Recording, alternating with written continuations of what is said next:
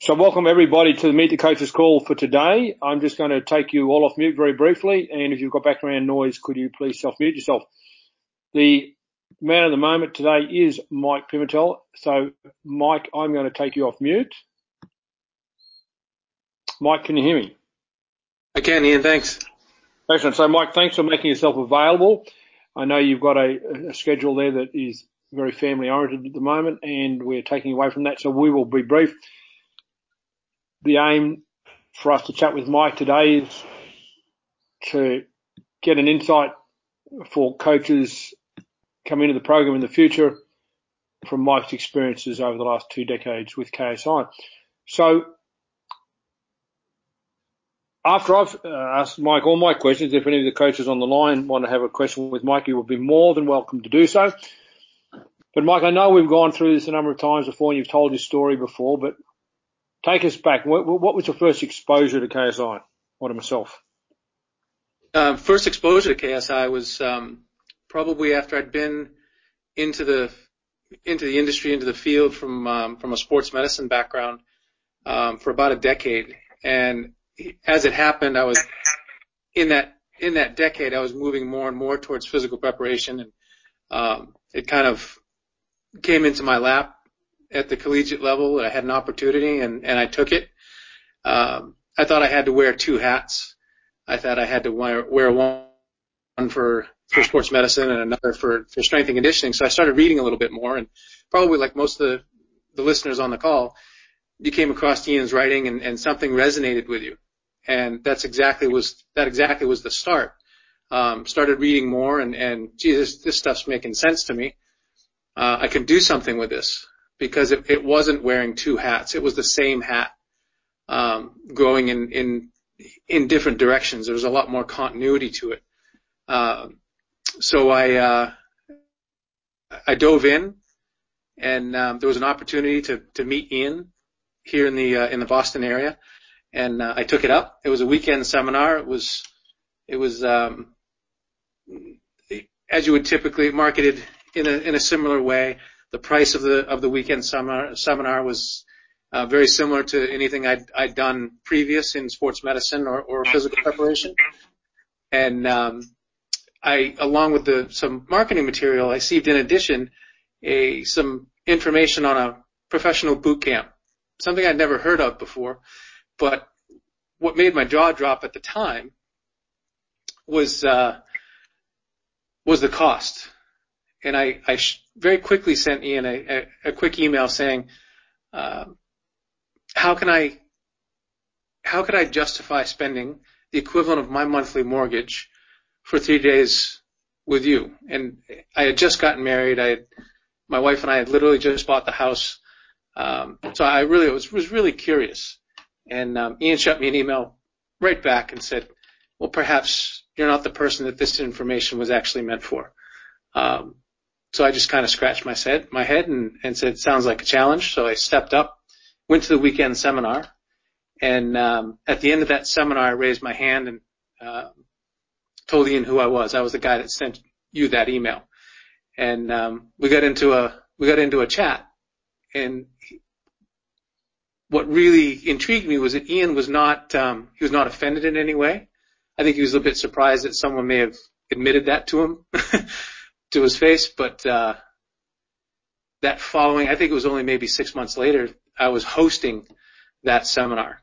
And it's been nothing but a continual improvement over the last now 20 years. So that was our start, Ian. I think shortly, so that was way back in 99. I think I attended every boot camp that you had in the U.S. From that time forward. The changes that I've made in 20 years with KSI would probably, I know it can boggle an accountant. I know it can boggle my clients, and I know it boggles the professional development field in physical preparation. That this isn't a come and go kind of an experience. 20 years into the program, and I'm still learning. Great story, Mike. We appreciate every one of those 20 years. Bit of history there, really, because I think that event in Boston was the same one where we had the famous Boston walkout. Was that right? Exactly right. I bore witness to that whole thing. Yeah, where one certain coach I'd never heard of before gathered his troops around him and stormed out, took about 1/3 of the participants from the program out of it, and then proceeded to send a very nasty email to the host saying how terrible I was, how bad my content was, how bad a presenter I was, and if she ever hosted me again, the following things were going to happen to her. And yet that same person obviously must have liked what I taught, because he then turned around and published every single bit of it and became somewhat of a functional strength guru. But, copying someone's work and actually having the competence yourself to apply them are two different things. That's a story in itself. Now, the bit of history that you were around there was the boot camps, because I introduced the concept of professional development boot camps into the American industry back in the late 90s, and you again witnessed that, because, as you said, you never heard of a professional development boot camp. Oh, and I'm going to tell the readers, or the listeners, sorry, right now that it was that initial boot camp. I still have those notes in my library. The consistency, and so it's not the message in that boot camp that I initially drew, that there was continuity amongst all these different qualities that we have in life, all these different opportunities that we have in life. And that's made a world of difference, because most professional boot camps, they market themselves as, well, we're a business boot camp or business mastery or how to get more clients or how to teach a squat or a deadlift or like whatever you want. They run in and of themselves. I mean, we went in depth for anywhere from 12 to 16 plus hours a day for 3 days straight, and no topic was left unturned. And again, I'm going to repeat this, that there was a common thread, no matter whether we were talking about business or actual coaching or the rehabilitation of an athlete or speed mechanics, or there was a common thread amongst all of the topics that we covered.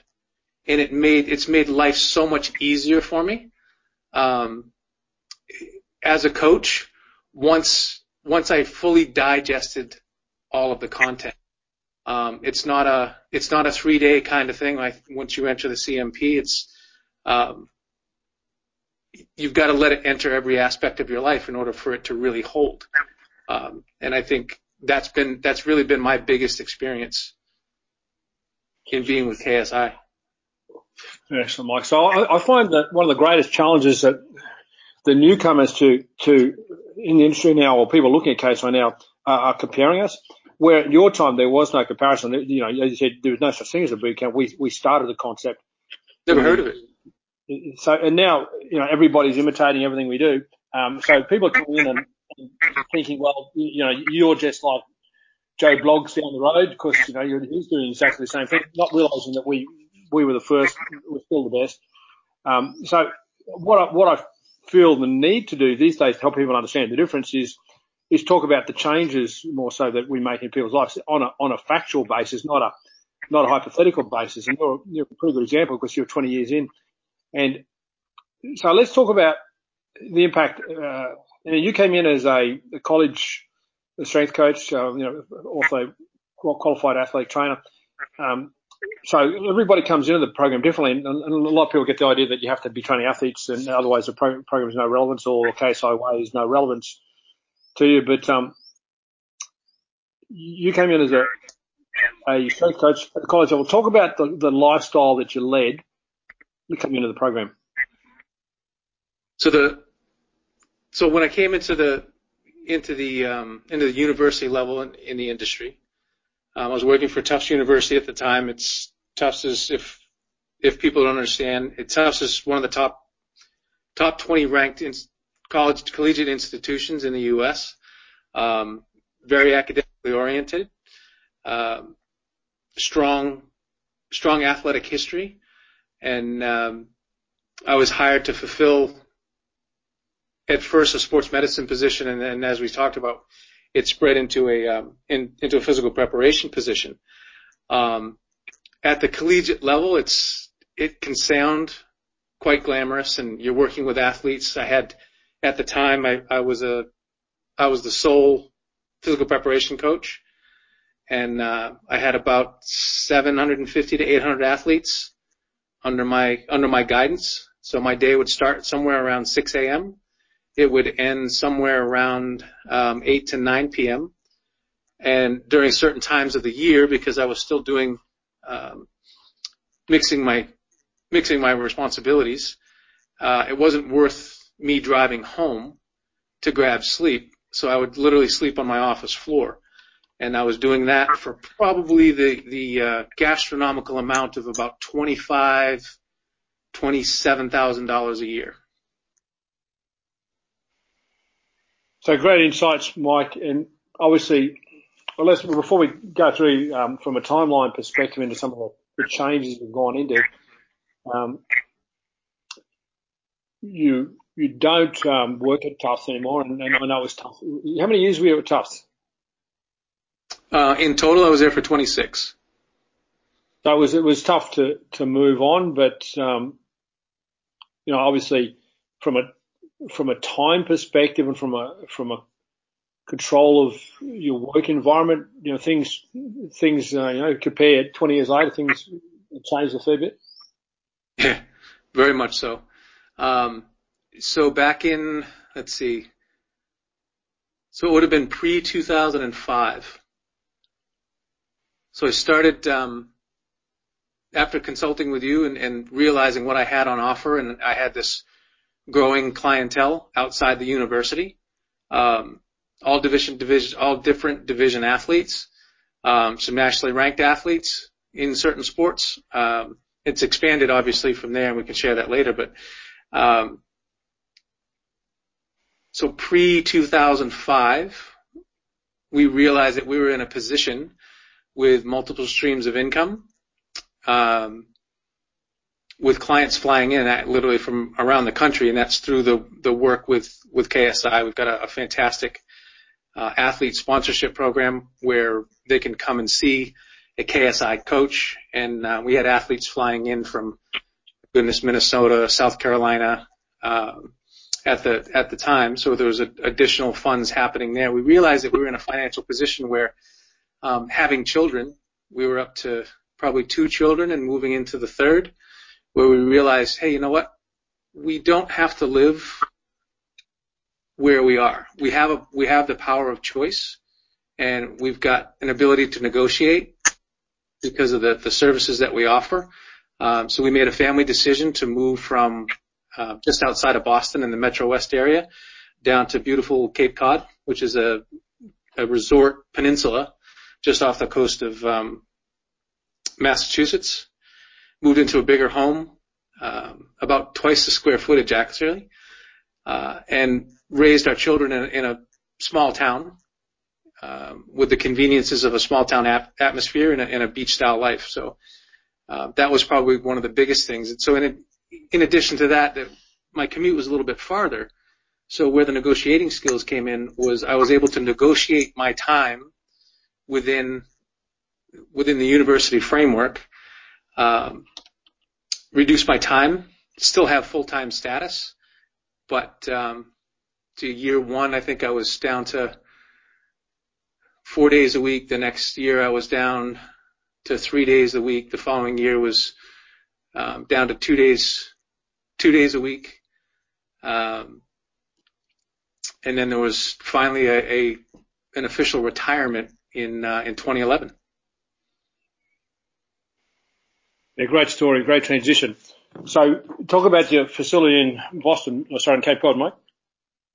So the facility here, we had originally scoped out an opportunity for maybe a 2,500 square foot studio space.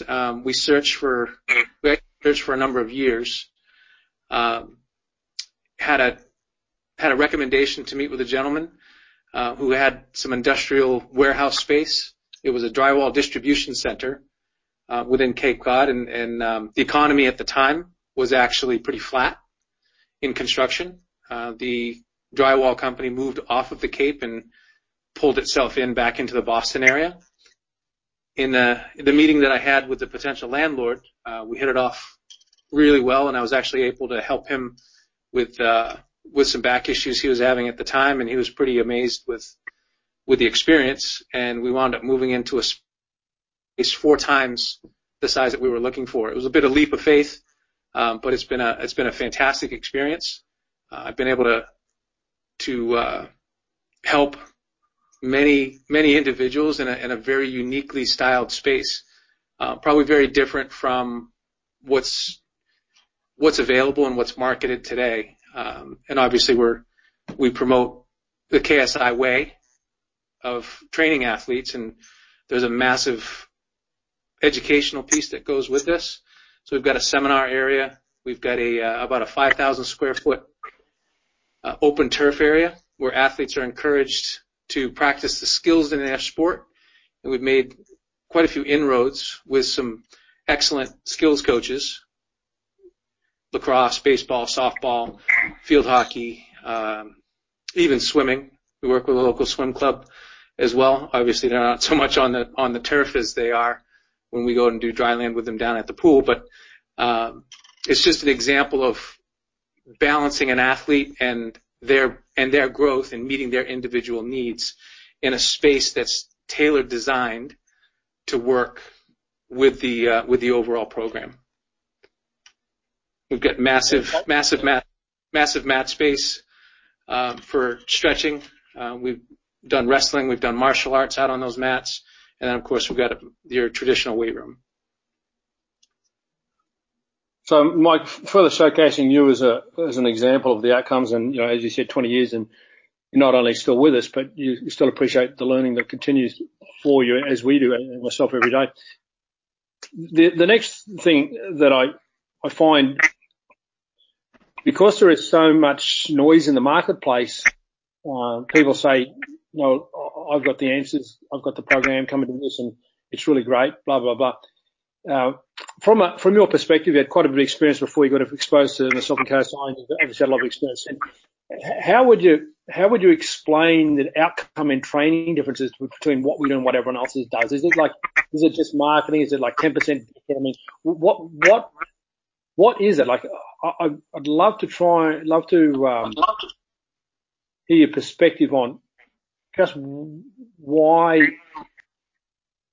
the majority do X and we do Y. Really simply because it works. One of my biggest passions, and one of the things that I saw very sadly over 26 years at the collegiate level, is that I saw the incoming injuries to college were growing, and seriously growing. These weren't hamstring strains. They were major injuries, surgical injuries. Kids having their knees done, kids having their shoulders done, and having their shoulders done in a sport like swimming. And this is not a downplay on swimming, please understand. But when you can control every variable, including right down to the temperature of the water, and you end up as a 18-year-old already having shoulder surgery, something's wrong. Something's going on there. You control every training variable, and you're still yielding shoulder injury to the extent of having a surgery. And you literally should not be hurt. So what are we missing? So I got to see those injuries rise coming into school. So I've got a real passion for helping kids prior to getting to college. It's and Ian, you can speak to this way better than I can, with the extensive experience that you have, saving athletes and their careers at the professional level and the Olympic level moving forward. But in truth, those injuries probably never should have happened. And there's such an incredible waste of life and such an incredible waste of natural talent and skill. I see kids actually get worse than better as they age, and nobody's asking the question why. So back to your question, when you talk about why do we do things different, It's because it works. Because if we kept doing what everyone else is doing, we're not making that injury pattern any better. We're contributing to it. So I think that's the overall writing. I can give you a bunch of examples of maybe why it happens, especially with young kids. I see trainers coming into the industry, and maybe they've done a fair amount of training. They've got an athletic background, either in a particular sport or generalists in training. They wanted to become a physical prep coach, and they get a formal education. And you can see this even with a friend of mine who was my assistant at Tufts. You could look at this. You could look at the size of the books. He went on and got his master's in physical prep. And a book that I had bought probably 10 years earlier, he was using in an academic class, but it was 10 years later. That book had literally grown 10 times the size, but not because it was filled with more information.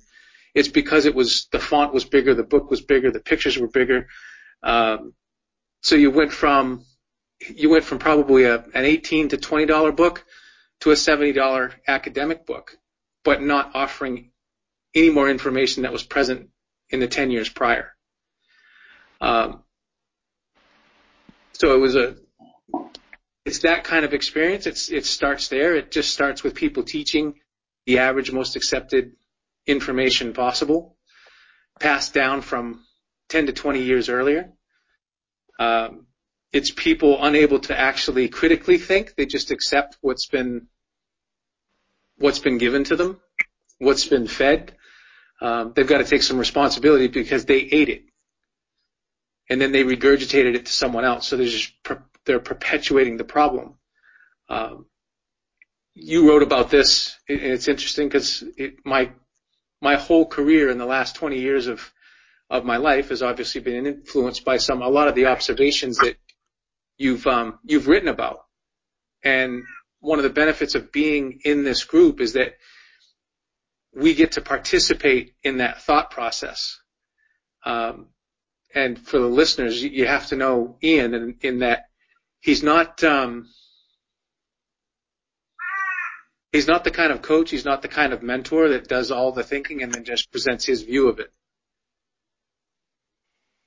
He's the type of mentor that will exchange information with the student, no matter how old or how young, and he'll always draw something positive. He'll always draw something of great importance from it, and then bring that into the mentorship. So one of the earlier books that Ian wrote just after some of this plagiarist shit that went on was really about how to critically think, not think by protocols. If you look at the way a lot of medicine is done these days, it's all protocol based. You could even say pattern based. If you have X affliction and you perform A, B, C, you get this result. Now that may work for some part of the population, but I don't believe it's truly the answer, because there's too many things that influence what's happening.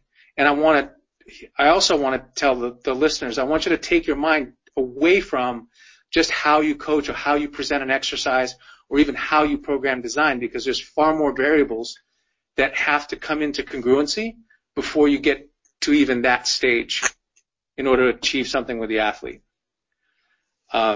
I'm getting off track here, Ian, but I think that's an underlying cause with new people coming into the industry, and they're looking more to impress people from a marketing standpoint. They're looking to impress people with their presence. They're looking to impress people with how hard they appear to work their athletes in the setting. And some of the challenge with that is they're training from my perspective, and where my passion lies is training these young kids. When you've got a kid with 0 to 2, maybe 3 years of training age, Come on, how hard is it to impress that kind of kid? Or even their parent who probably knows less. Because you're seen to be, on the verge of vomiting, sweating, working hard, Flex magazine kind of drama around an exercise. But you're not really teaching them anything. You're appealing to everyone's perception of what they think training is. And majority of that probably is happening in the weight room. You're not out training speed. You're not out training flexibility. You're not out training endurance. Which one of those qualities pertains most to what you're going to do? In America, we talk about it all the time. We've got such a hard on for strength that we think it all happens there. I've seen athletes, say football players, spend 3 to 4 months in their season, and then 8 to 9 months out of season, but they never leave the weight room. And they're lacking so many fundamental skills or other aspects of their development as an athlete that they might be bigger, they might be stronger, but their ass is still riding the bench. And they're more injury prone. It's really pretty sad, but I don't want to go off on too much of a tangent there, Ian, but does that get the point across? Yeah, no, that's great. It reminds me of what Kevin Durant had to say about the combine experience. He said the strength conditioning coaches were mocking me, were laughing at me. I said, the bloke who did the best in their tests didn't get drafted, and look at me now. Anyway, a great example. To be straight, and it's obviously not making me friends, but the less you do in the conventional strength conditioning, the greater athlete you'll be. The more you do, the more you'll kill your athletic potential. And the younger you start it, the shorter your career will be. And as I said, I understand that won't make me friends. I'm not on the planet to make friends. The gap is just getting so wide between what we do and what everyone else is doing. I think, Mike, perhaps one of the greatest challenges of people is the fear of conforming. I think they're just so worried that if they don't do what everyone else is doing, that they'll be ostracized. You see that? Absolutely. But I see the athlete paying the cost, and that's the tragedy. Mm-hmm. Who's it really about? The athlete or the coach? Yeah, exactly. Because if you look at the age of the athlete and you're training kids through high school, even college for that matter, their equation for success is that, if the weight on the bar goes up, I must be getting better. It's so far off the mark, because how many tricks, how many things can you learn just to make a load go up? Mm-hmm. You haven't made any transfer from what's on the bar to what happens on the field or on the court. And it's one of the things that I've really enjoyed teaching kids and helping them to understand, is that we'll use strength training, we'll use flexibility training, speed training, endurance training as a method or a medium through which to teach them to better use their bodies. And that's what transfers to the field. So unless you're in a sport, say like Olympic lifting or powerlifting, where your wins and losses come from how much load you lift, let's sit down and have a real chat about what's going on, give you a really long career, be injury free longer, so that by the time you're 50, you're not coming back to me and saying, I've blown my hips out, I've had arthritic changes in my knee, I can't lift anymore because my back's gone. It's about their health and performance now, and then it'll always, and you and I are old guys, Ian, with our share of mistakes in our bodies, to be at an older age, not having to curb what you want to do or be limited by what your body has to offer. So it's not just about your athletes now. It's about what are you doing to them to help them far into the future. And what we're doing is we're educating them. Do you want them as smart as you are in regards to training, so that they can make decisions with their own autonomy going forward, and not get caught up in this shit that is going to leave them lame for the next 20 years and scratching their heads why? Well, you said it firsthand, and I like that point you made about the tricks in the gym, because it's been really tragic to watch the embracing of powerlifting. Let's take our stance wider, lower the bar on our back. Wow, we were a better athlete now because we lifted more in the squat. Let's widen our grip, lower our bar to lower our stomach and increase our arch and increase our bench. Wow, look, we're a better athlete now. You're not a better athlete. You've just changed the displacement of an irrelevant load in a non-specific movement. So yeah, it's so many tricks. It's been tough to watch that embracing. So like one of the many benefits we've mutually had having the opportunity to work out at Tufts is, I can't remember how many times I flew in and out of Tufts in Boston in that period of time. I don't know, 20, 30 times? I really have lost count. Oh, it got to be at least that, because we hosted you at Tufts once to twice a year for that whole 26 years. So we had some great experiences there, and we're able to address some of the challenges that people usually put up as their excuses. And let's start with this concept of individualization, because I think one of the fundamental differences between the KSI and everyone else is that if it's not individualized, it's not on. We'll stop. We really, really don't like non-individualized approach to training. And you had 700 plus athletes, so you changed your approach, didn't you, from just a generic group program. You were shown. I mean, we spent a lot of time on this, on the concept of individualization. No, without question. That's all I write now are individualized programs. Way back when I was introduced to individualize the program, it was like I really had to scratch my head and say, Chris, how am I going to get this all done? How's it going to happen? What are going to be the results? What are my responsibilities? But through your tutelage, through your guidance, I was able to do that and give a higher level of service and a higher level of education. And it went far beyond just, I think, individualized programming. There's concepts in there about how you build an athlete's self-confidence. How do you then take that and transition it to a team culture, and how does your influence affect that team culture? Team culture being the rules of being on the team without having to be written down.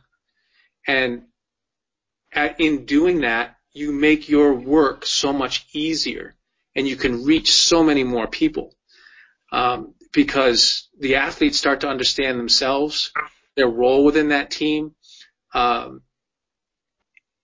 They become mentors to a certain extent.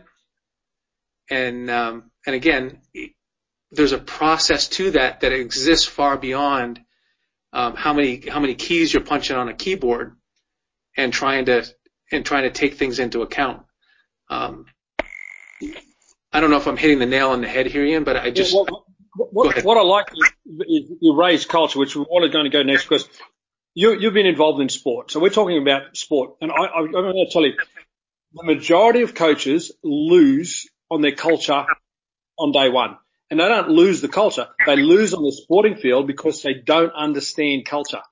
So the role of culture and the teaching or coach of culture is a fundamental step to winning in sport. If you don't have an optimal culture, you are never, ever, ever going to win unless by some freak of accident, everyone else has got a worse culture. And it's, when I go in and I analyze sporting teams, no matter what level, what country, what age, what sport, it stands out to me really quickly about what the chances are of success. And I'm not talking about team sports. I'm talking about individual sports that train in a team environment, such as swimming, etc. A lot of sports, skiing, and especially in national squads, they train somewhat as a team. They're lost immediately because coaches don't understand culture. Now, we come in originally and typically from the physical preparation perspective. It is, we deal holistically with athlete preparation. We allow people to picture us or stereotype us as physical preparation coaches from the get-go because it helps them understand us. But the further they go off our coaching program, they understand that's not what we do. We're here to solve the problem of how shall that athlete fulfill their potential, that sporting team. So from a cultural perspective, you had so many real-world experiences, and as a result of that, you changed the culture of the entire athletic department. So you want to run a few examples there, because changing culture is not always smooth, it's not always easy, but when you do it, it gets real smooth and easy. So, sometimes, there's some conflict but ultimately, we created a whole different culture, in your time there at Tufts.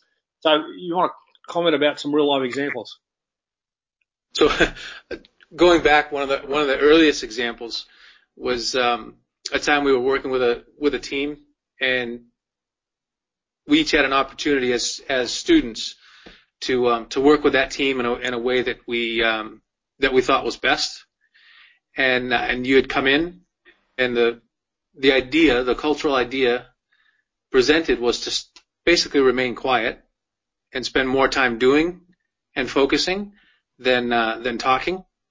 You briefed the team as to what the expectation was, and it was one of the captains who had one of the captains that had a penchant for being in control and not knowing when to stay quiet. And at one point, you'd asked him to, okay, you need to quiet down. 2 minutes later, he's doing the same thing, and you approached him and you said, okay, either you leave or we leave. Basically, the rest of the team, taking the rest of the team into a different room, and he'd be removed from the training circle. And there was a blowout that happened, but he left, and we got so much more done in a shorter period of time without that distraction happening. And there was another one. There was another one with the football squad, football squad and the coach. Which one was that? The head coach was in the room, but I didn't know he was in the room. I don't know if you remember that one. I do now, yeah. The coach wanted to walk around and do chit-chat while things were going on, and you promptly asked him, you need to leave. It was disrupting what was happening in the room. So from the top down, the rules are the same. So yeah, you'll ruffle some coaches' feathers, you'll ruffle some athletes' feathers, but in the end, you come out with a result that's far better than it ever would have happened before. And I've seen that not only in team trainings, Ian, but I've seen you do that in seminar as well.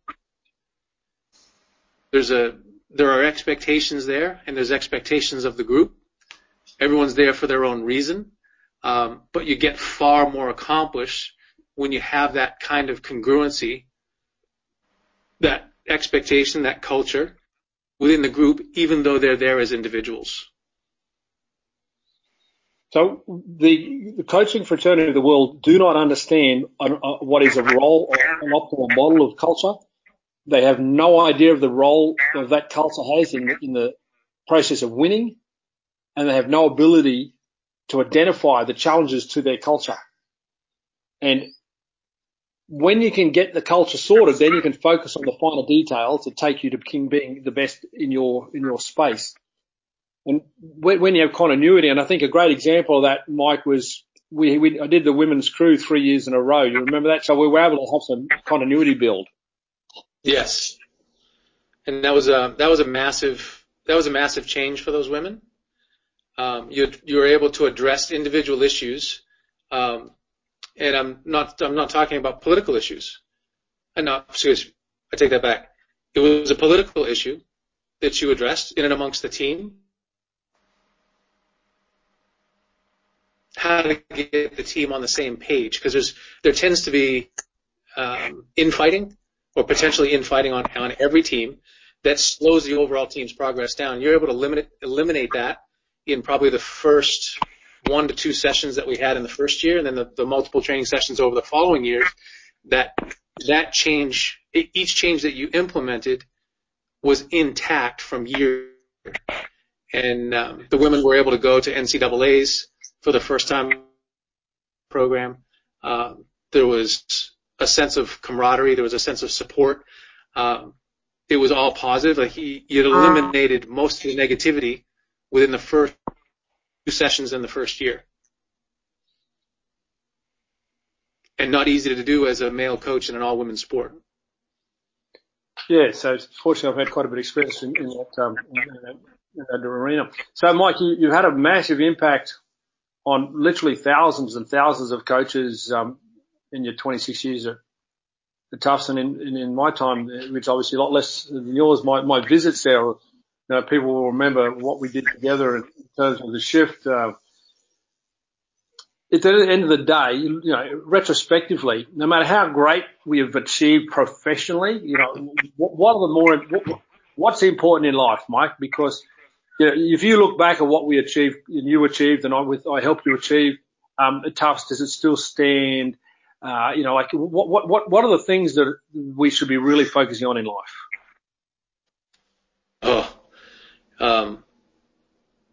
I'll go back to what I said in the beginning, Ian. The biggest attraction for me was seeing the continuity in philosophy, in life, and training. It's all the same. And I don't mean that to be cliche in any way. It's just that's the biggest thing. You don't have to wear two hats when you're the same person. There's so much for you to incorporate in what you learn in other areas of life, what you learn in other areas outside of your industry that can be brought into this. Industry that make your life seamless and so much easier to live. Because a life lived in conflict and wearing two hats, being a dad, being all these different roles that we play, being a husband or being a wife or whoever, it's not necessary to compartmentalize yourself. Too much fucking energy to do that. But when you stay consistent all the way through, you're open to learning, you're humble enough to, you have the ability to humble yourself in order to become better. Life is so much easier. I know I'm talking probably larger from a philosophical standpoint, but I think that's been a massive takeaway for me. What we've been able to achieve as a family, in regards to lifestyle, the time that I get to spend with my kids. I'm on a vacation right now that's just been outstanding. I'm getting to see one of my children perform at a high level in her chosen sport. She's happy. I've had my whole family here for this experience. They're happy. They're thinking for themselves.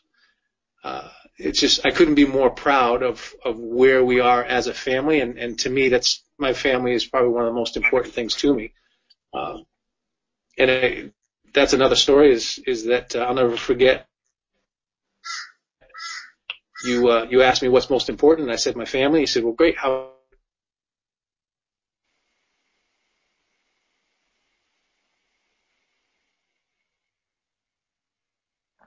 Just lost you, didn't I? How much time do you spend with them? And that was way back when you and I were first getting to know each other. So I found out pretty quick my values were a little askew. What I was doing was not what I was saying.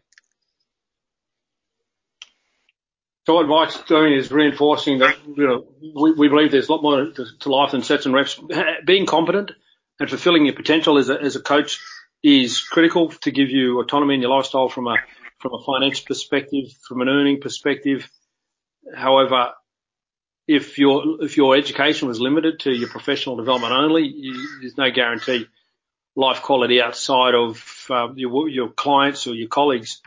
So as Mike's talked about, the holistic approach that he's benefited from. So hopefully Mike's audio has come back. And what I want to do now is, this is a pretty rare opportunity to ask Mike a question. We've got quite a few coaches on the call. So I'm going to turn the mic over, so to speak, and encourage any of you with a question for Mike. Mike's the most experienced, longest serving coach in our program. He's got dual qualification in terms of he came from an athletic training or physical therapy background, so he brings that to the table, which is a great perspective from which to view what we do, because I've taught from the get-go that every physical preparation coach should be as interested in injury prevention and injury rehabilitation as they are in anything else. In other words, injury should happen in the first place. And Mike's skill set that he's brought with us has been a great addition, working collaboratively with athletes in the last 20 years. So if you could place a hand up electronically, and as I said, this is a rare opportunity to ask Mike anything you want. He'll be more than willing to share openly. And we got Rick with the first hand. Rick, I just want to congratulate you for being the first hand up, followed by David and Mike. I will take you off mute. So congratulate Rick for taking advantage of this opportunity and stepping up. So you go first, Rick. Sorry, Rick. Rick, I'm sorry. Could I just make one comment on the on what Ian was talking about? Yeah, sure. So I think one of the biggest things that holds people back, they don't have a full appreciation of how much choice they actually have. We tend to get so tied to our own paradigms, whether they're our own, whether they're somebody else's, or an entire sector of society or an industry, because I don't believe that we actually exercise our power of choice to make different decisions. So we either self-limit our choices, or we lack the strength to exercise them. Again, probably one of the bigger lessons that I've learned in that time period, that affects everything I do. So I appreciate that, Rick. Thank you. I'm sorry, what's your question? Yeah, no problems. My question is, do you feel in your history as a physical therapist before covering KSI do you feel that your hands-on experience in a practical sense with a body on the table, so to speak, observing postural deviations and palpating tissue with different tension and suppleness has helped you transition, or has it been into the transition into the physical preparation area, the KSI way? And if you can possibly, maybe, I don't know if you have an example of how these two areas, physical therapy and preparing the athlete, have gelled for you. Oh, absolutely. So early on, I was trained in a formal way for physical therapy or sports medicine, athletic training, very science-based. And you have to understand what influences science, and money being one of them. So when you go into a physical therapy practice, and the way the health insurance system, the healthcare system is set up, is that there's actually no real reward other than your own personal incentive, or your personal drive to become better at what you do. So here in the States, I don't care how long you've been in practice. I don't care how good you are in practice. The insurance company literally deems how much you can charge for your services. And they'll go right down to telling you, for this injury, you get 2 visits a week for the next 6 weeks. And if you have to do more, you'll apply to the insurance company for more. You won't have a discussion with your patient, with your client. You'll actually have a discussion with the insurance company to make sure that they're going to pay for it. And none of their figures, because I worked in this setting for a while, none of those figures from a business standpoint included the overhead of running that practice. It's solely paid for your contact time or supposed contact time with your patient. So at least here in the States, I don't know what it's like in other parts of the world, but I'm going to assume that it's similar. You've got to increase volume in your practice. So it's not book 1 client per hour or per 2 hours or for whatever it takes to get a result. It's book 4, 5, or 10 because it's the only way. And then they set up the science to support that model. Okay, I can have this person icing. I can have this person on hot packs. I can have this one in a whirlpool. This one can be doing e-stim. This one, I'm going to do a 5-minute massage. I don't know what that does, but I'm going to do a 5-minute massage. Then we're going to go over to ultrasound. We'll do a couple of exercises. It'll be e-stim to finish, and off they'll go. Yep. So that protocol, that pattern that I just gave you would apply to your neck, your shoulder, your back, your knee, your hip, your big toe, your ankle, whatever. And it really got me to question what's really going on here. Is that person getting better because of all of these different modalities that I used with them? Or are they just getting better because they actually fucking rested and they got out of the environment that caused the injury in the first place? There was very little education in what caused this process. So one of the biggest, and again, everything's big. Everything's big that we learned with KSI because it has such a profound impact. When you can charge what your true value is, and you're not focused on the money, you're focused on getting the result with your client, and you're doing what's in their best interest. I went from, Rick, using all of those different modalities to using my hands and educating the client. And I've got a reputation in the area now for figuring out what other people can't. And it's because they held on to these old beliefs and these old patterns of thinking, this whole protocol-based kinds of treatment. When it's not a treatment at all. You're educating your client, you're empowering your client to think for themselves, to do for themselves, and then you're coming over the top with some skills, knowledge, and wisdom that you've developed over the years. So yeah, my practice and the way that I go about my business, the way I go about my everyday life is 180-degree turnaround from what my formal education was in the beginning. Is that helpful, Rick?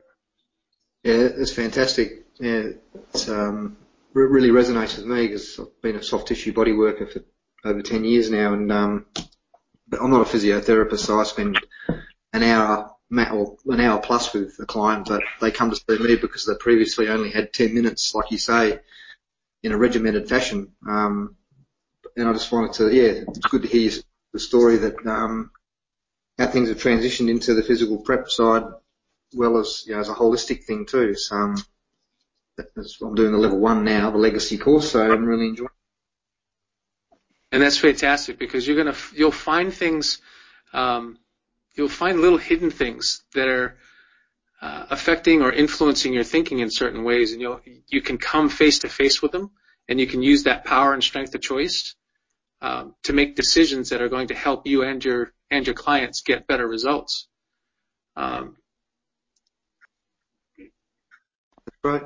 You start to more critically think, because I've met enough, or I still have friends within the physical therapy industry that are still doing things those old ways, but now they're being taught new ways, and now they call it manual therapy, and that's making a resurgence.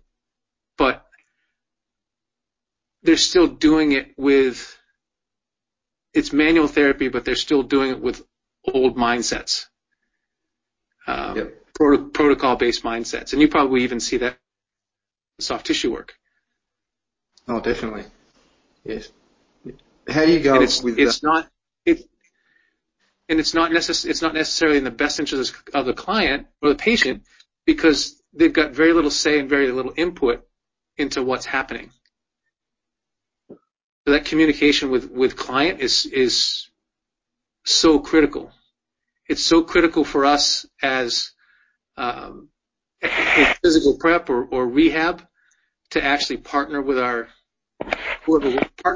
whoever we're working with, and not make assumptions that we know it all, because we don't. And no one knows their body like the person who owns the body. And if you don't respect that, you're only working on half truths and half information. Yeah, that's fantastic, Mike. Thanks for that answers my question brilliantly. Excellent. Thank you, Rick. Really appreciate you putting your hand up and getting involved. So David Capatia has got a question for Mike as well. If there's anyone else, put your hand up. Hi, Mike. So my question is, what steps did you take to go from the underpaid and overworked job that you had back then at Tufts University? Ian, can you hear me? Yes, I can hear you, Mike. Yep. Can you hear David? Sorry. No, I didn't hear the next question. I'm sorry. I appreciate Rick's question, though. Thank you.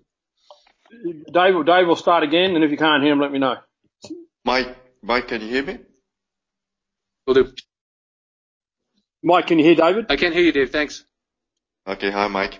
So my question was, what steps did you take to go from the underpaid and overworked job that Dave, you had back then at the Tufts University to the lifestyle that you now have?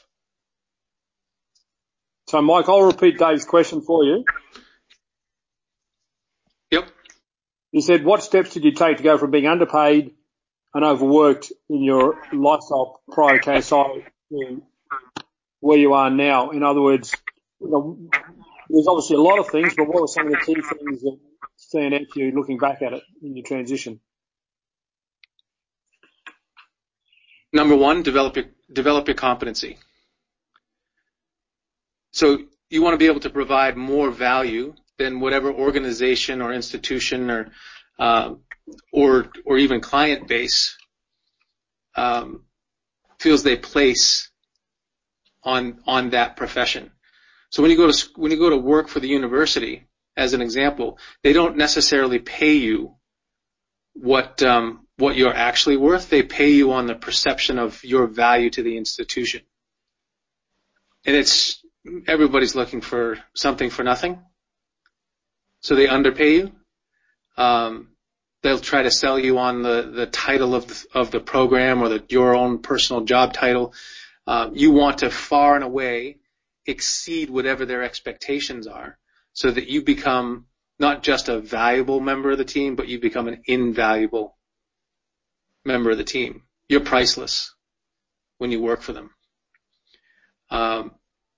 At the institutional level, it's how many people did you have a result with, so that the kids, the athletes, your clientele, are just stark raving mad fans of what you do for them, and they couldn't possibly get along without you. Not in the essence of having a dependency on what you do. They just begin to realize what your true value and worth is in that space. So that would be step number one. And along the way, I think you're building trust with the people around you. You act in a manner of integrity. You remain humble. And you develop communication skills would be the next step. And you develop your business skills so that when you do put your numbers together and start to phase out of certain aspects of your job, that you can do so and you can support it by the numbers. And then you form the exit strategy and move into the life that you've always wanted.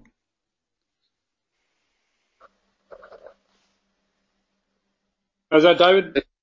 That's excellent. Thank you, Mike. Thanks, David. Appreciate David. So let's go to Greg Hazard. I think Greg had a hand up. Yeah. Mike, can you hear me? I can, Greg. Yeah, similar question to what David just said. And it was just what was it about the KSI program that made life easier for you? It's such a progress because we're talking about a 20-year progress that's or 20-year transition in learning and competency that's still continuing to grow. Well, let's be honest, mate. It wasn't always made easy. I made life more difficult with your wife, didn't I? Nobody likes change. Nobody likes change. So you've got to fight some slings and arrows. And someone who is Ian, and challenges your current beliefs, your paradigms. It's hard for someone who's close to you to see you change because they think they're going to be what's the word I'm looking for? they don't necessarily want you to change. They think you're going to change in some weird kind of fanatic way, and their expectations of you will be shattered. And we've been through that transition.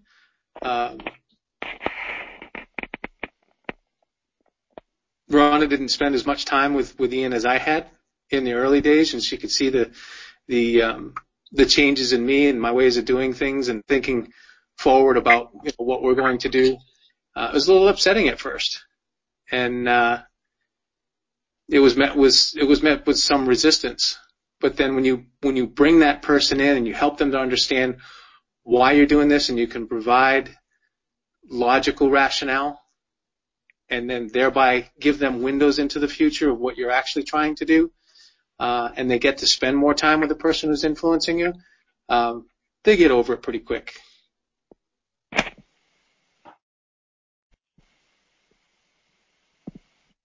So I interrupted your flow on that one. Sorry, Mike. So is there anything else for Greg that you put down as a catalyst? Put down as a catalyst for my change, or for? Yeah. No, for your change. For your change. You know, how you, because you've made a lot of changes over those 20 years. Oh, you think? You mean like I have a retirement account? I have multiple streams of income. I don't just have to rely on a one-to-one. I'm on the road to paying my house off and having a secure financial future, putting my kids through college. You mean those kind of things, Ian? Yeah, some of those things, Mike. But all of that had to begin with a plan, and the plan had to be preceded by an education in those areas that I was extraordinarily weak on, because you spent your whole life saying, okay, I want to be in physical preparation or whatever the profession is. So I must study that industry. I must study that task. And nothing else can I be distracted with. And it's not even distracted. You actually just stuck your head in the sand and ignored it. So to be able to receive the education in that, and go through the kind of trials and tribulations, because change isn't easy for the people around you, and it's certainly not easy for you. But if you hang in the game and you open yourself to learning, and you don't run and hide, there's some amazing things that can happen. And again, I'm not saying that's easy.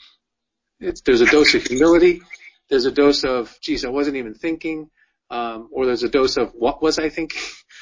There's a lot that goes on with it. So your personal development is critical in this path of balancing it all. And I can honestly say that I wouldn't be where I'm at if I hadn't learned all of those things. Is that helpful for you, Greg? Yeah, thanks, Mike. Happy to help.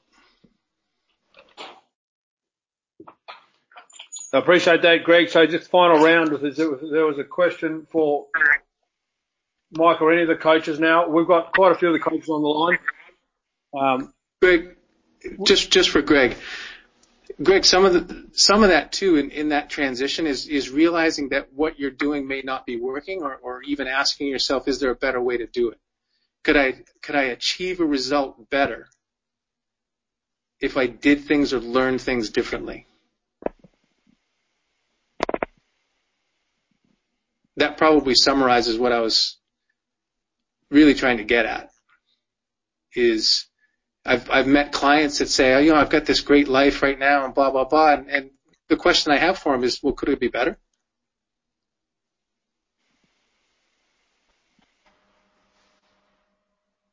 And then we can set off together and figure it out. Thanks for the question, Greg. Yeah, thank you. Excellent. So we've got Tong with a question. Thank you, Tong. The floor's yours.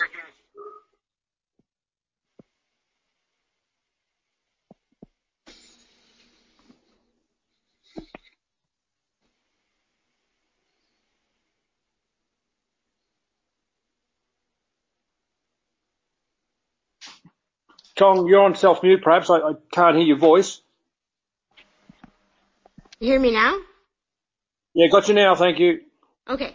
I wanted to ask Mike's coaching how he came to see an athlete's potential and how he positively fostered that throughout the years and what he saw in that person to stay positive as an athlete all these years. That was my first question. My second question is how do you as a coach stay motivated in the KSI way when it's so vastly different from what you're used to? So the first question is, how do you see potential in an athlete? And the second question is, how do you stay motivated? Mm-hmm. So you see a limitless potential in anyone that comes to see you. So what's critical first is understand where they're at and have the time and the patience to work with that athlete over time on various aspects of their development as a person and as an athlete. Sometimes you have to meet them on a psychological level first. They come in for physical preparation, but what they really need is more personal development. So meet the athlete where they're at. Understand what the connections are. So if we limited this to the 4 physical qualities, what are the 4 physical qualities? Strength, flexibility, endurance, and speed. Okay. So now let's pull it back a little bit larger picture now. What are the athletic qualities? Oh, you're putting me on the spot here. That's okay. So we know we've got physical, and physical's got 4 sub-qualities, yes? Yes. Okay. So the athletic qualities would be 1, physical, and these are in no order of importance. Physical qualities? Technical. Mm-hmm. Good girl. Technical? Tactical. Tactical, yep. Psychological. Exactly. You got 100 on the quiz. That was a hard one. So understand what the interplay is of all of those qualities and sub-qualities. So as an example, is when the athlete comes in and says, you know, geez, I just lack first step quickness. Is it really their first step quickness that they lack? Or is it more of a psychological trait where they have this question in their mind, can I really step fast enough? So there's a processing going on in their mind causing the delay of that first step. So is that actually a physical quality, or can you trace it back to a psychological? It's probably a psychological. It could also be in that same example, it could also be a tactical issue. If they're questioning what's happening on the field of play, that hesitation from a tactical standpoint can delay that first step. So you really got to work with the athlete and see what the connections and cross connections are, and then get to the source of it and address that. And then once you have that down, what's the next thing we can work on? What's the next thing we can work on? What's the next thing we can work on? So it's more than just the load on the bar. It's working with an athlete in all of those different areas that we just outlined to help them improve themselves and their performance. So I'm assuming that it'll probably be a lot easier if you keep doing that with many athletes in many different events. Yes, and that's where the competency steps in. I've had the advantage of working with literally thousands of athletes every year for the last 30 years and 20 years in KSI. In large populations. And And after a while, you start to see some patterns form. Each pattern, there's always a caveat that goes with it that makes it more individualized. But one of the things, and this is where it kind of compounds. My next answer compounds on the first answer of understanding those cross connections. It's how do you stay motivated? You stay motivated by becoming a coach or becoming a person that cares enough about the person in front of them to adjust their coaching style to meet up with who their client is and where they're at. So there's a constant challenge for you as a coach to change the way that you coach to better meet the needs of who you're working with.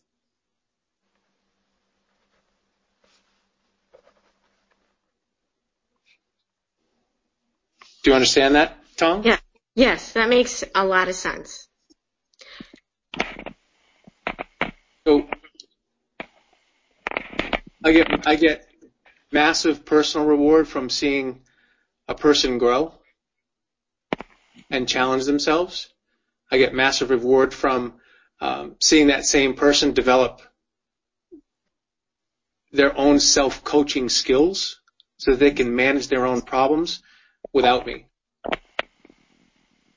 And in that space, that's my opportunity to become better as a coach and stay ahead of them, so to speak, so that I can offer a higher and higher quality of service and have a deeper impact on them as a person and as an athlete.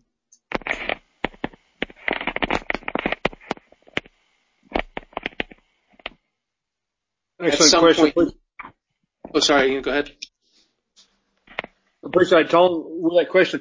So we're definitely going overtime here, which I don't mind because I appreciate every opportunity we have to speak with Mike. If there is a question for any other coaches from anyone, we also have a lot of our coaches on around the world, some very high-level coaches. So it looks like we temporarily exhausted their questions, Mike. So in the wrap-up, Mike, if there's any words of wisdom, I'm not just talking about the people in the sport, but to anybody in the industry who's looking at perhaps KSI and saying, well, it doesn't really look different, I wonder what makes it different. You got any words of wisdom that may or may not serve them? Oh.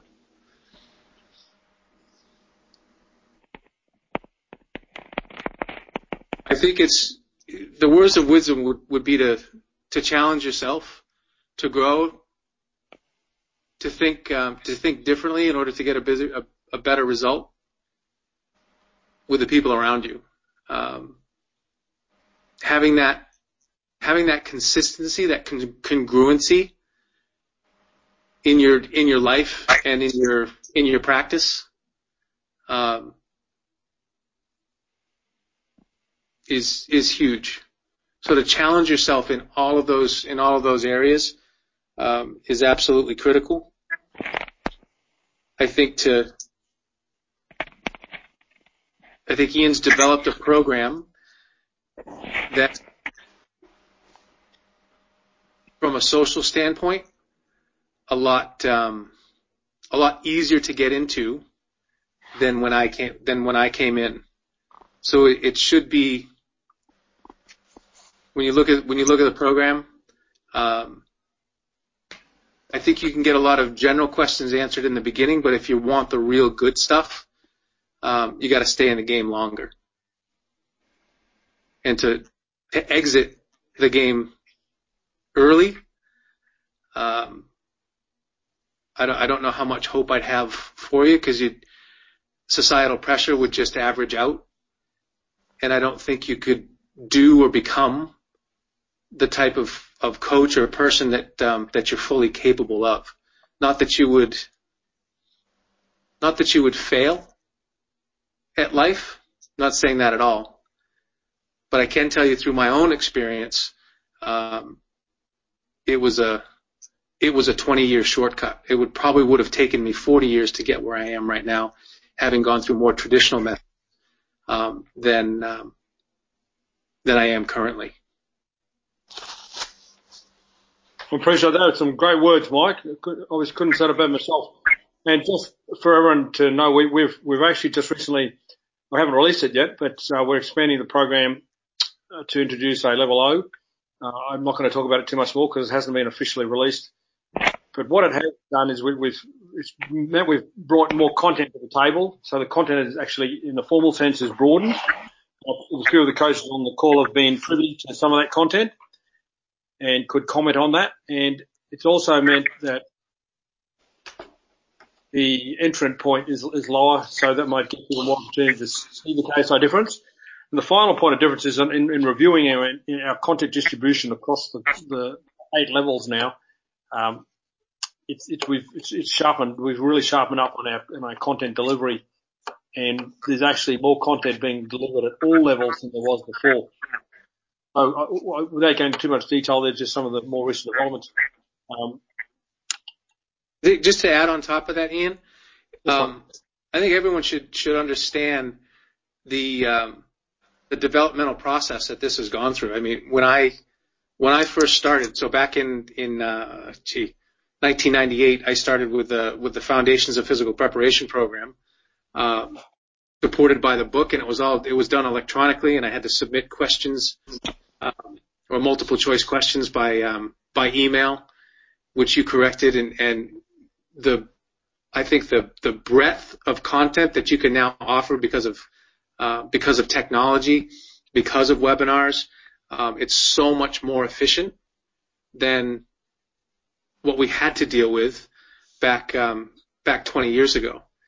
The level of interaction that young coaches or coaches that want to make changes have right now, and the level of mentorship that's on offer is unprecedented in the last 20 years. No one better to make that comparison than yourself, Mike. So as we come to the end of our little chat, Mike, you've got challenges in life. Anything you wanted to share with the coaches at the moment? Yeah, I've got some. There's some big challenges. We've all got challenges. I'm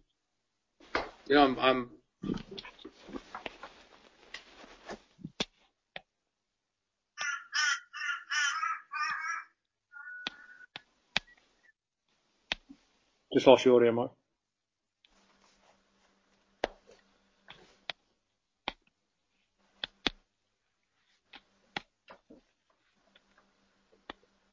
Checking to see whether Mike is still with us.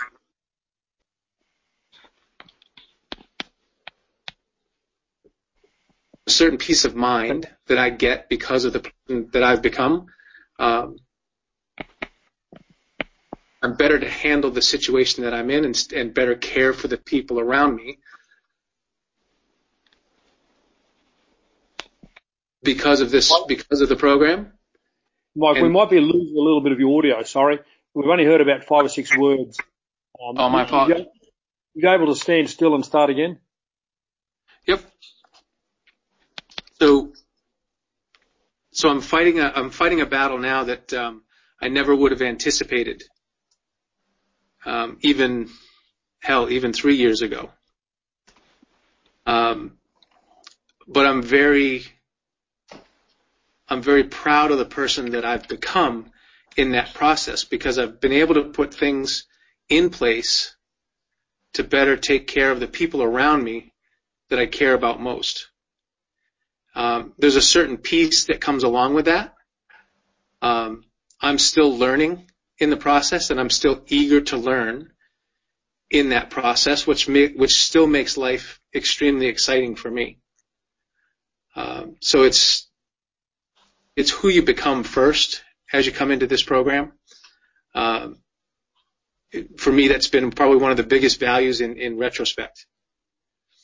That I do have choice, I do have perspective on things, and I'm excited about what the future holds because I've got no plans on stopping. I enjoy being on weekly calls with the CMP coaches because I get to hear and see the growth in each one of these coaches' lives. And I in turn learn from that.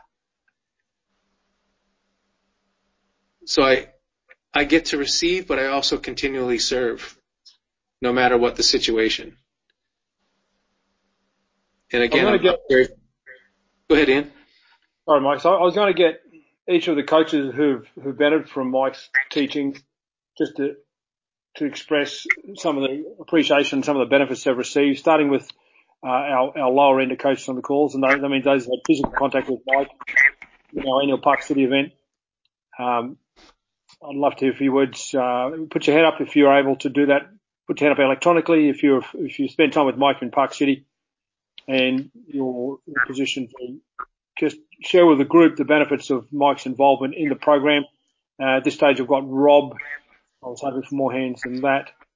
But we'll start with Rob. Rob, go ahead, please. Yeah, thanks, Ian. Can you hear me, Mike? I can, Rob. Yeah, Mike, you're an amazing man, and I'm just so grateful for everything. I think we've probably known each other for around, I'd say 4 years now, coming up to 5 years, and every single interaction, I've learned something. I've grown as a person. What stands out as well is just your generosity. So not just in person, but also you've been kind enough to help clients with program design, and I've learned so much that I still apply today. Like, I often think back to our conversations whenever I have a challenge or want to get better at something. So it just continually helps me. So yeah, I can't express how grateful I am for that. That's so appreciated, Rob. Thank you. Beautiful, Rob. Thank you. Going to Tom. Hi, Mike. I remember the first time we were in Park City and we were playing volleyball, and for some reason I was the captain. Didn't know what I was doing, how to even play the game. And as I was playing, you were helping me stay positive, and I had all this energy and all this excitement, but didn't quite know how to direct my energy. And basically what you said to me was, you have so much potential and so much positivity and so much energy here that if you were able to learn from that and actually control it and do something with it, you'd make a huge difference with the people that are around you. And from that moment, when you said those words to me, I actually saw how much I could contribute to other people. So for me, that was huge. I think that was probably one of the reasons why I stuck it through with KSI, is because you told me that there is something good here that you need to delve into more, and that you need to actually find what is there, because there's a lot there. So I really thank you for that, and because you took the time to tell me what I really needed to do to move forward with my own self-development, and having KSI along the way has really helped me learn more about myself. So that was a huge moment for me, and I really appreciate you fostering that within me. So thank you. And thanks for being open to it, Tom. Yeah, and I was on the other side of the court, Tom, and I was saying, yeah, smash the ball at that little girl. Just joking. Appreciate that, Tom. Thank you. you. So, Aaron, I'm not sure, Aaron, if you have a trouble with the challenge with your hand up on there, I'm speaking, Aaron, you're off mute, though. Yeah, I suppose I remember the ride back from Salt Lake City, the first time I went to camp 2 years ago, and we had dropped bags off for all you guys in Salt Lake City, and I was heading back up with Mike back up to Park City, where I was going home. I was getting a flight the next day, but he was very generous with his information. I had a lot of questions, and I got him on his own, so I used my time wisely and asked him a bunch of questions from a business point of view and everything, and he was very generous with his time, very open, and I learned a lot on that bus ride back. And in hindsight, camp was over. It was done, really, but he was still very generous with his time, very open, and helped me with a lot of the challenges I was having in my own business at the time. So generous to the last, and as I say, camp was over. He didn't have to do anything really, but that's just Mike. Never-ending generosity. He's a great man. Really appreciate that, Aaron. It was a pleasure to spend time with you because you had questions to ask. And I've got a feeling that things have gotten better for you and for your family since then, because of not just what we've said, but what you've learned in the program since you've come in. So thank you. Yeah, definitely. Thanks, Mike. Thank you, Aaron. We're going to David.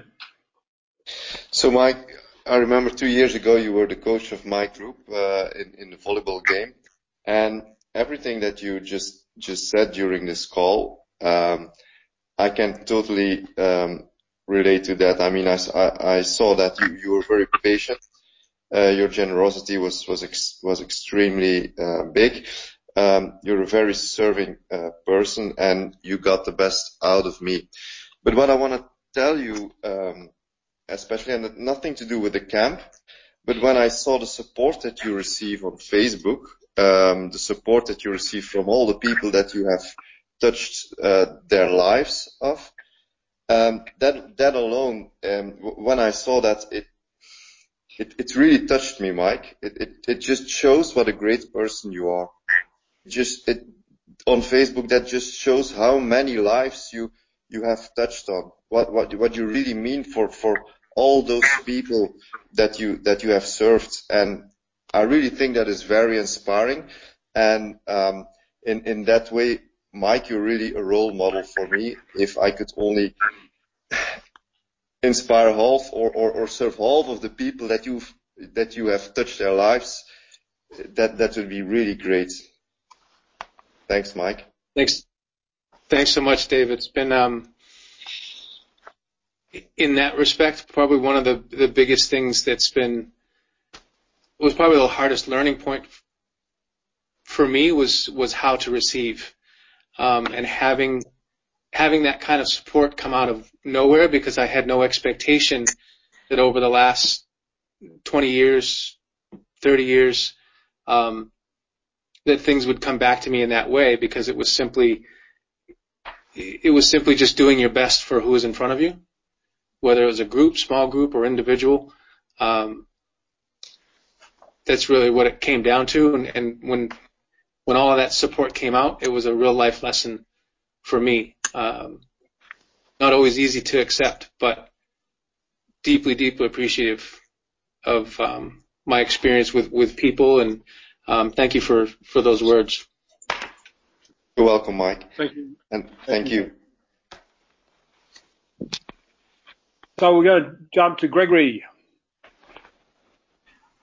Yeah, Mike, I just want to share I remember the first time I was at camp, I think this is 4 years ago now, and when we were doing program design at the end, and you were analyzing my program, and just the way you teach, I just remember every time like we spoke, I would just have like light bulb after light bulb going off, and just like I learned so much from you, and all the way up to Cape Cod, where it's just like you just learned so much. And I just want to say you're such a great teacher.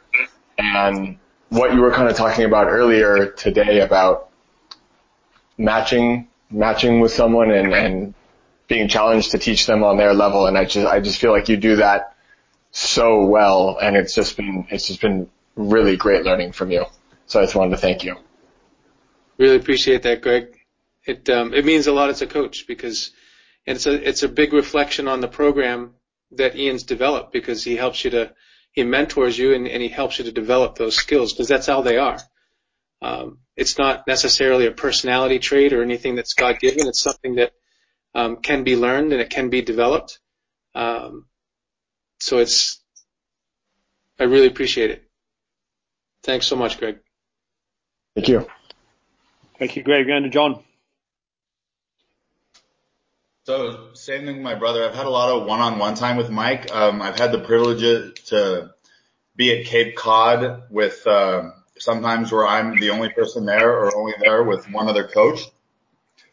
And every time I've gotten that kind of one-on-one time spent with Mike, the same thing. Light bulbs have gone off. He's changed my way of thinking, changed my way into what a session is, what a speed session is, what programming is, what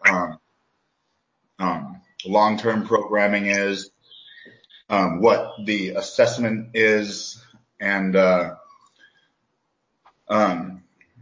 just really appreciative of the time he spent with me and the knowledge he's imparted on me, and also that there's also a balance to that.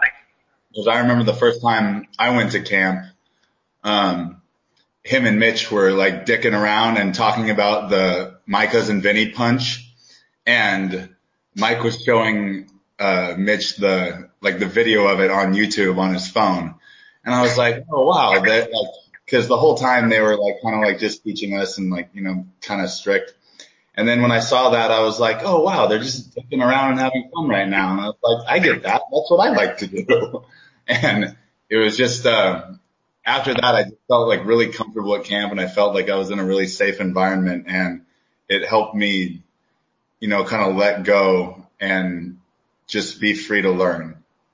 So, yeah, thank you for that. Thanks to you, John, because it's fun's part of life, and it needs to be part of life. Yep. There's time to be serious. There's time to have serious fun, and then there's just time to have fun.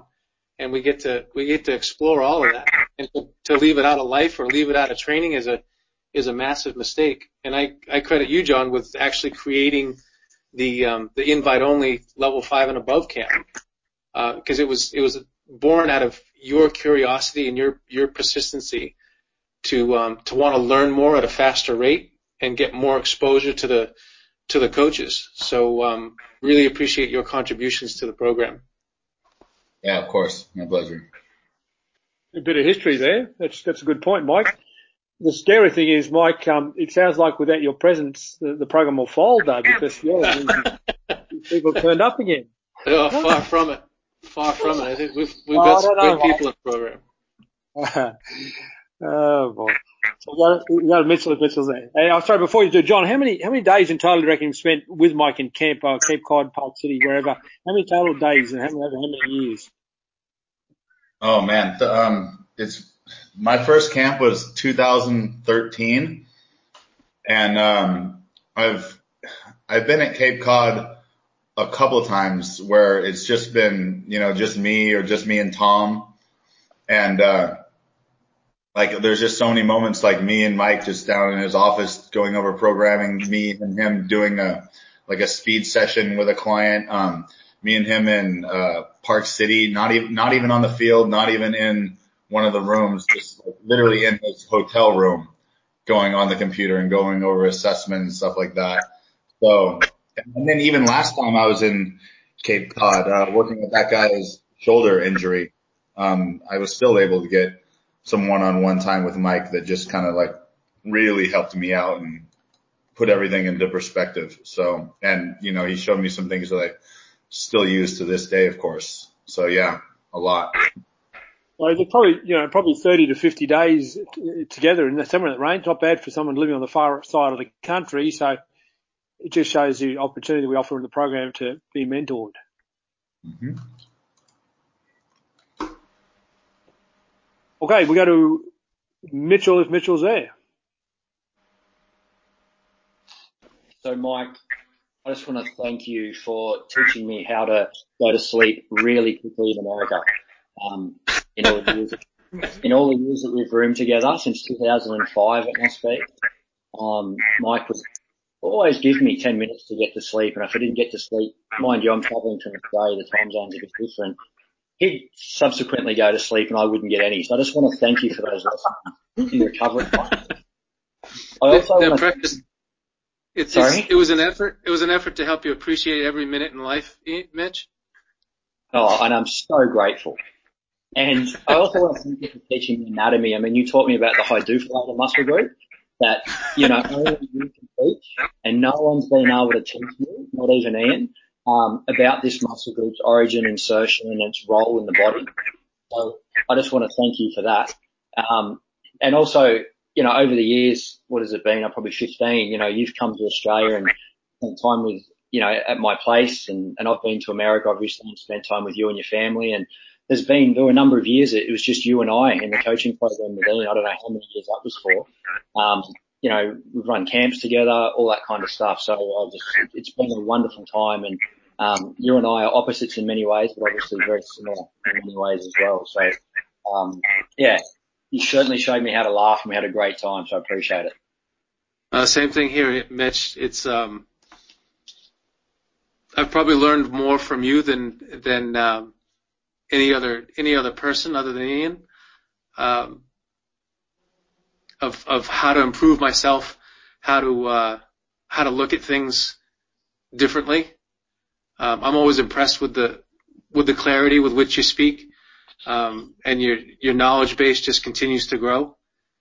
So I'm very excited to continue to watch you grow, because it's been a process, and that again, you've probably taught me as much as I've ever taught you. So I appreciate the time that we do get to spend together, and on any level. So I really appreciate the time, Mitch. I'd like to give you some wise words about the hyduffalator and the lower riganoida, but there's some things that we just have to keep within KSI. It can't be let out into the public at too early a rate. Exactly. They're just not ready for it, Mike. So I appreciate it greatly. And likewise, as well, I could have a competition with you about what I've learned from you as well. So let's call it even. Thanks, Mike. Thanks, Mitchell. So, Mike's actually caused me a lot of grief over the years because he's got this thing called chivalry, and he does chivalrous things like open doors for women, and he gets me into a lot of trouble. I don't enjoy being compared to Mike. He knows what I'm talking about. Absolutely. So, yeah, exactly. So we will be getting together once again in Park City, those who have eligible at least. And to be eligible, you have to be invited to level 5 and above. And we will have the largest camp to date. It is a very productive outcome for people, one of the greatest learning experiences they have. So, Mike, I think all the coaches are looking forward to joining with you in Cape Cod in, about 3 to 4 weeks' time? Yes, we've got quite a camp planned out. We've already got team sessions we've got probably 4 to 5 different team sessions with various teams. We've got probably 4 lectures happening that week that we're currently marketing, and that's not just for physical preparation coaches. It's for every point that would affect an athlete, whether it's their parents, their mentors, there's so much information that's going to be presented that week. It'll be ridiculous. If I could invite the world in on any of those sessions, they'd be well rewarded for their time. And then in addition to that, we've got the highest number of individual clients for each one of the coaches coming. A real challenging environment, but one that I think will change the course of what you do and continue to help you grow as coaches. So really appreciate it, Ian. Thank you. And you've got some charities lined up for us to donate to, Mike? Yep. Out of those 4 lectures, 3 of them would be different charities. So we've got Athletes Direction, we've got the AquaSafe Cape Cod Firefish program, and then we've got the Kids Play for Free soccer program run by UKSD, United Kids Soccer Development. Fantastic. So that is great to hear. And in Park City, and obviously at any other time, we can also raise money for Kids Play International. So that's something we do, and we'll also look to share a lot of that on Facebook. We might do some Facebook Live and hope that others may wish to contribute to the charities that we nominate for those events too. So keep an eye out for that. Anyone listening to this audio between now and April. Well, Mike, we appreciate your time as always, and it's probably time you got back to the family before Rhonda gets cranky with me again. Yeah, I think she learned how to forgive you. Yeah, no, I think she has. It's all good. So say hello to the family for me, and we will see them all in a matter of weeks. I want to thank not only Mike, but also all the coaches that came on the call to spend their time sharing with Mike, learning from Mike, and learning about Mike. We look forward to the role this audio recording plays moving forward. So thanks everybody, and to our CMP coaches in 5 minutes, we'll start our usual weekly webinar training. Thanks, Mike, and thanks everyone. Thank you, Mike. Thanks everyone.